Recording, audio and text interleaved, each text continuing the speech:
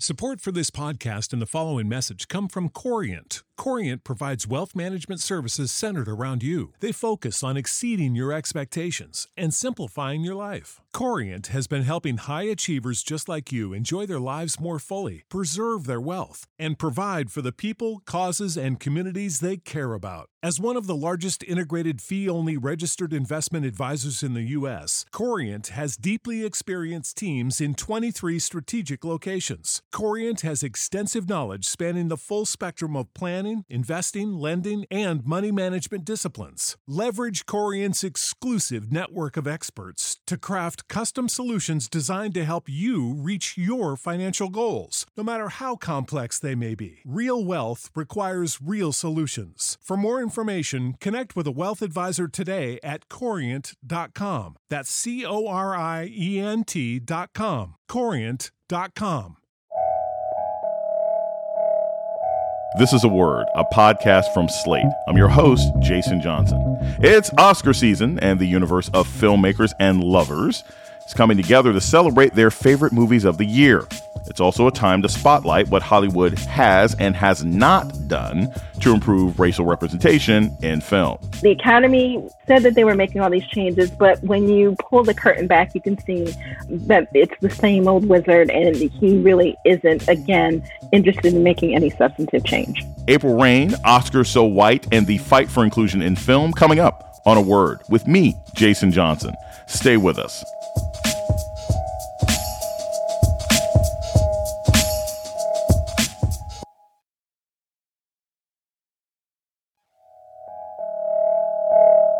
Welcome to A Word, a podcast about race and politics and everything else. I'm your host, Jason Johnson. The Oscars are the Super Bowl for film lovers, with packs of fans waiting all year to see their favorites get recognized for being at the top of their game. 2022's Oscar nominees include several black artists like Ariana DeBose for her role in West Side Story. You think I want to stay here in a city full of ugly little animals like you? No, gracias. Yo no soy americana. Yo soy puertorriqueña. Aunjanue Ellis and Will Smith for performances in King Richard. So, what you want? What you want? You want to thank you? That's all right, Richard. That's all right. I don't need your thank you. Unlike you, I don't need the world to tell me I'm great. And, of course, Denzel Washington for starring in The Tragedy of Macbeth. And tomorrow creeps in this petty pace from day to day to the last syllable of recorded time. And all our yesterdays have lighted fools the way to dusty death. But for the movie fans of color, there isn't always much to cheer for. There have been years when major award categories are entirely white. Even movies that have all the markings of Oscar bait, like the 2014 historical drama Selma, get little, if any, recognition. It was this phenomenon that inspired the 2015 hashtag #OscarsSoWhite. It soon blossomed into a movement to compel Hollywood to reflect the diversity of the country and the consumer audience. The woman behind that hashtag is April Reign. She's an attorney and media strategist, and Oscar So White has turned her into one of the most prominent voices calling for diversity in film and awards for film. And April Reign joins us now. April, welcome to A Word. Thank you so much for having me, Jason. I want to get into your origin story, and I think some people who may be familiar with Oscar So White may not necessarily know why you are the person that came up with that. So just tell us a little bit about you. What career were you in? What were sort of your professional interests when you created Oscar So White before we get into sort of how it's changed your life since? Sure. Well, people ask me where I came from, and I say I came from the audience. I am a huge entertainment consumer, whether that's stage, big screen, or small screen. And in January of 2015, I was still a practicing attorney. I was watching the Oscar nominations that come on one of the morning TV shows, as I did every year, because as you said, the Oscars were my Super Bowl. And it struck me, it was not the first time, and unfortunately would not be the last, but this particular year, January of 2015, there were no people of color nominated for any of the acting categories. So that's 20 slots, Best Supporting Actor and Actress and Best Actor and Actress. And so my phone is typically embedded in my forearm. I'm a huge Twitter user, so I jumped on Twitter and I said, "Oscars so white, they asked to touch my hair." And that was it. It was one tweet. I went on to work. I checked in on Twitter around lunchtime. And based on that one tweet, the hashtag was trending around the world.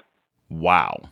Okay. So once it starts trending around the world, what made you say, oh, well, let me turn this into an overall movement as opposed to, wow, I've had a hot 15 minutes of trending? What was the next step like when you sort of created this hashtag? How did you turn it into a movement? Initially, the responses to the hashtag were as snarky and petty as I was being.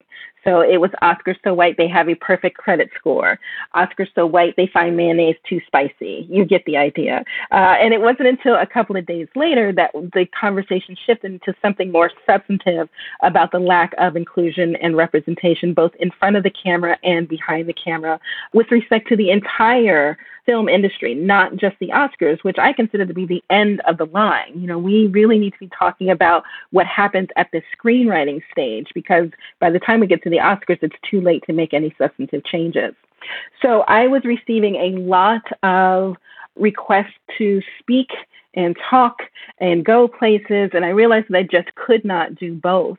And I also realized that talking about and advocating for equity and inclusion within the entertainment industry was my passion that I was finding at this midlife process. So at some point, I realized I could not do both. I had not been happy practicing law, so I left my job there and figured out a way to make a hashtag still interesting and relevant and also able to pay the mortgage. I want to know, after you sort of leave law, you're going to make it this movement.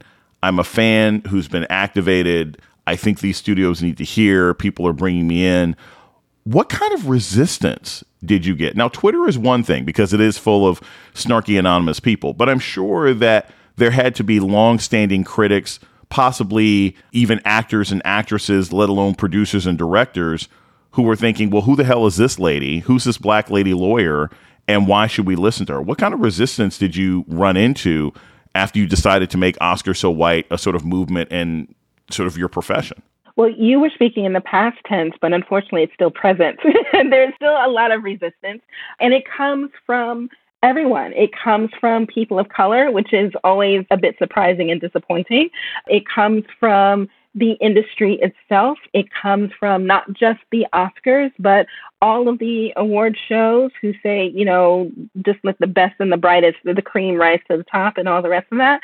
So it's been interesting fielding the concerns that I'm hearing. Oh, well, you know, why are we, you know, looking to the white man for validation? That's a big one within the Black and brown communities. Why just Black people when Oscars So White is truly about all traditionally underrepresented communities, not just Black people, not just people of color, but also people of every sexual orientation and gender identity and visible and invisible disability and age, and all traditionally underrepresented communities. To this day, you know, here we are in 2022, 8 years, I guess, into Oscars So White. The Academy of Motion Pictures Arts and Sciences, the folks who run the Oscars, have never reached out to me. They have made various strides to make what they think is substantive change. I think they've all fallen flat. So it comes and goes, but you expect that. No one really likes change. And so there's always going to be some pushback when you're suggesting something totally different. We're going to take a short break. When we come back, more on diversity at the Oscars. This is A Word with Jason Johnson. Stay tuned.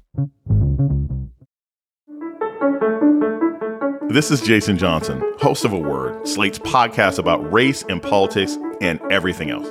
I want to take a moment to welcome our new listeners. If you've discovered a word and like what you hear, please subscribe, rate, and review wherever you listen to podcasts. And let us know what you think by writing us at aword@slate.com. Thank you. Hi, this is Dahlia Lithwick, host of Slate's legal podcast, Amicus. If you're listening to this show, you might be interested in Amicus's live show that we're hosting in Washington, D.C. on Tuesday, May the 14th. My colleague, Mark Joseph Stern, and I will be talking to some amazing guests, including Sherrilyn Ifill and a sitting state Supreme Court justice, all about how originalism, a relatively recently invented way of interpreting the Constitution, has taken over the Supreme Court and radically reshaped the law. It's been doctrinal rocket fuel for the conservative legal movement and facilitated the rolling back of abortion rights, the expansion of gun rights, and the obliteration of the separation of church and state. And as another wildly consequential Supreme Court term careers to its end, the court's originalists are on a tear. But there's something you can do about it, and we hope you'll join us in D.C. on May 14th to explore the possible pathways out of the current situation. Go to slate.com/Amicus Live for tickets.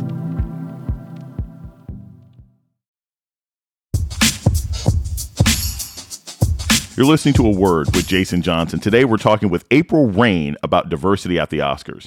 So you've said what you see, what I see, what most black and brown people see.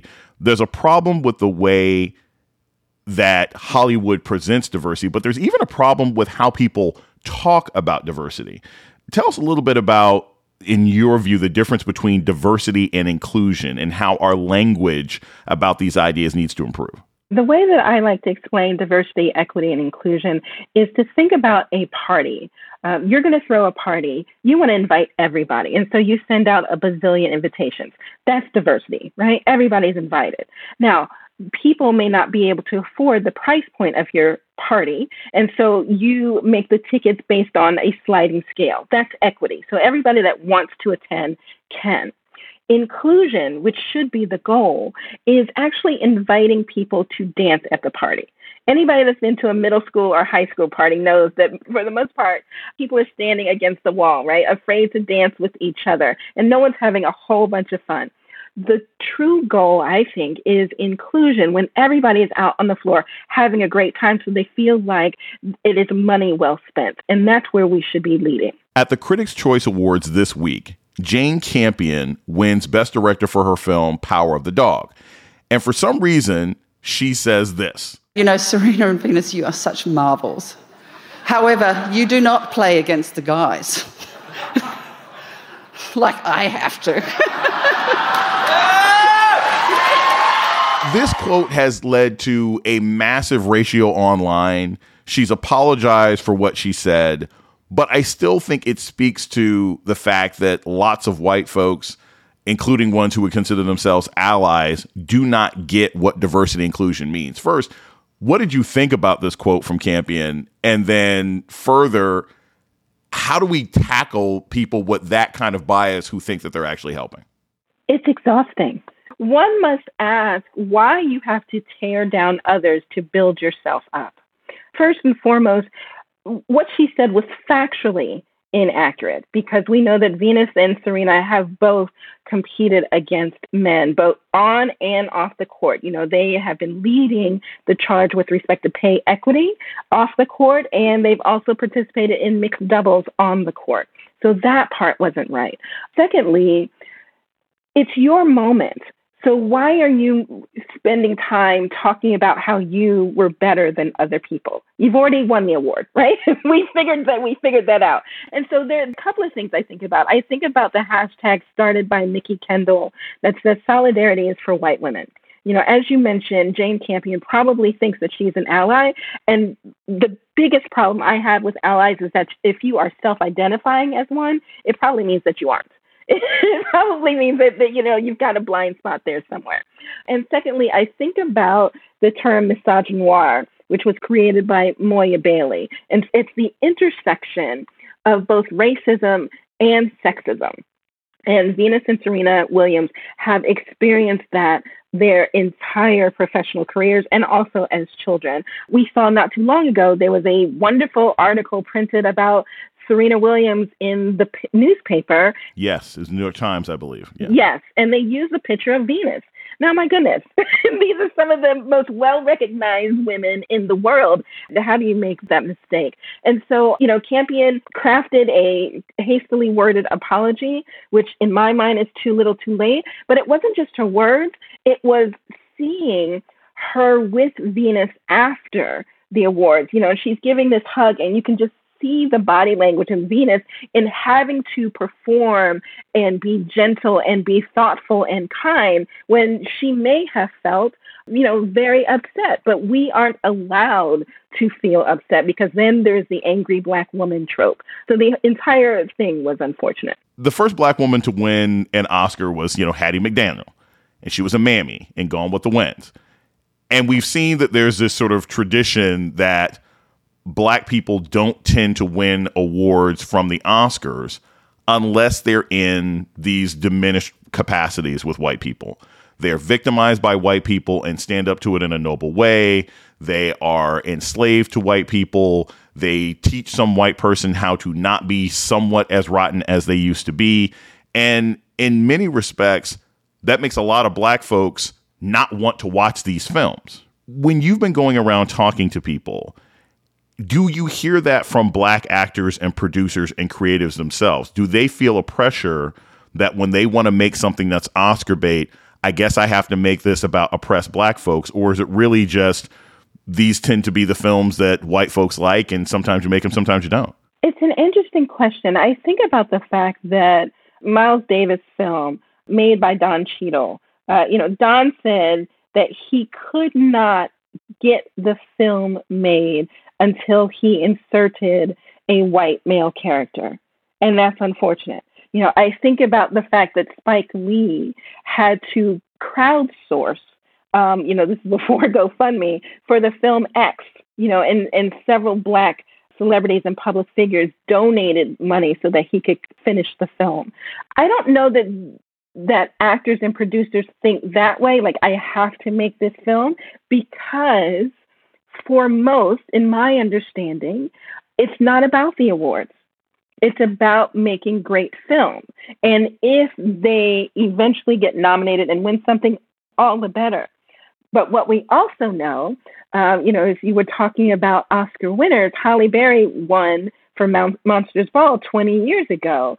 And she has very publicly said that the accolades and the benefits that one would expect to receive as an Oscar winner or having that phrase after your name did not materialize for her, right? And so if you know that even after winning an Oscar, you're still going to have to read for roles and audition as if you were, someone just off the street, then the Oscars or the Golden Globes or the SAGs or, any of the others really aren't the goal. But I do take your point that many consumers, entertainment consumers, those of us who are sitting in our, darkened living rooms and sometimes in theaters, pre-pandemic, are turning away from what some would call trauma porn. Those films that only show us in a diminished light. On the other hand, when we are allowed to show our resilience in those films, I think about Barry Jenkins, Underground Railroad, which was TV, but felt like 10 small movies together, then I think there's a nuance there that is missed. And that's when white people try to show our humanity. And that's why it's important, not just who is telling the story, but whose story is being told. When you have the Halle Berrys who, okay, I win the award and it didn't improve my pay. When you look at people like Mahershala Ali, who won, got an Oscar, did Green Book, when you look at some of the awards that Black people have gotten, has there been an improvement in what they're offered since in any shape or form? If it's not financial, have they at least been given the opportunity to perhaps be more creative in the roles they select once they win an Oscar? Or is it pretty much not changed since Monsters Ball? It's hard to know because we don't know we don't know all the machinations that happen behind the scenes, right? We know once an actor or an actress is attached to a film, but we don't know what the process was to get them, to that place where it can be announced at Deadline or Variety or what have you. So, I think about, you mentioned Mahershala Ali, who was sublime in Moonlight, but that was considered a co-starring role, as was Green Book for him. And so his first starring role, which sounds surprising to say, was in Swan Song, that was broadcast on Apple TV. And I thought that was a really strong showing for him, but it was routinely omitted from every single acting awards, and the same is true for women. I look at Regina King and Viola Davis. The fact that Viola Davis still has to audition for roles is baffling to me.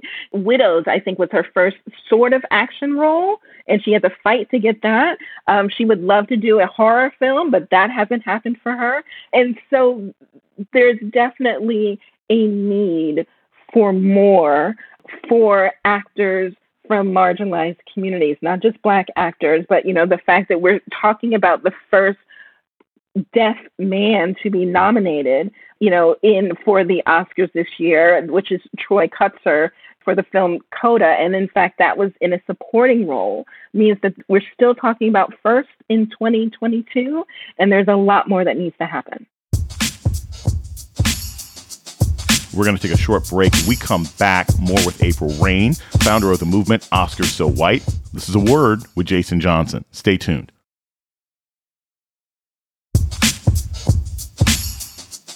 You're listening to A Word with Jason Johnson. Today we're talking with April Reign, founder of the movement Oscars So White. So, look, the Academy of Motion Picture Arts and Sciences did aim to diversify its membership. And the Hollywood Foreign Press Association, the Golden Globes, was essentially deplatformed, taken off television, largely because it seemed to have no interest in diversifying. I mean, do you think these changes have made a real difference? I mean, from your perspective? No. And I'm not even sure that I take your premise that they actually wanted to diversify. I think I made a lot of noise and they were embarrassed and they tried to throw some things at the wall and thought I would go away quietly. And that is yet to happen. So in 2016, after the second consecutive year that there were no people of color nominated in any of the acting categories, the Academy of Motion Pictures Arts and Sciences said that they were going to double the number of people of color and double the number of women within their membership ranks by 2020. And they, in fact, did that. So kudos to you. But when you're going from 8% to 16%, there really isn't a significant change. And so the Academy is still, here we are now, 8 years later, overwhelmingly male and overwhelmingly white. A couple of years ago, the Academy announced something else, which was they were going to change the requirements to be nominated for Best Picture. And there are 4 different rubrics, 2 of which that can be met during the filming of the movie, and 2 which can be met in post, so with respect to distribution and that kind of thing. One of the many problems with that is that the loopholes are so large with this latest attempt that you can drive a truck through them. For example, the film Gone with the Wind would qualify under the new rubric for the Oscars. And if that will qualify, then you can imagine all of the others that will also qualify. So what I say is that this is window dressing on a condemned house. The Academy put these things out there, and there was all kinds of flash and pomp and circumstance, said that they were making all these changes, but when you pull the curtain back, you can see that it's the same old wizard, and he really isn't, again, interested in making any substantive change. April Reign is a media strategist and advocate for diversity and inclusion and the creator of the movement Oscars So White. Thank you so much for joining me today on A Word. I appreciate you having me. Thank you. And that's A Word for this week. The show's email is aword@slate.com. This episode was produced by Jasmine Ellis. Alicia Montgomery is the executive producer of podcasts at Slate. June Thomas is senior managing producer of the Slate Podcast Network. Our theme music was produced by Don Will. I'm Jason Johnson. Tune in next week for A Word. Without the ones like you, who work tirelessly to keep things running, everything would suddenly stop. Hospitals, factories, schools, and power plants, they all depend on you. No matter the weather, emergency, or time of day, you're the ones who get it done. At Grainger, we're here for you with professional-grade industrial supplies. Count on real-time product availability and fast delivery. Call, click Grainger.com, or just stop by. Grainger, for the ones who get it done.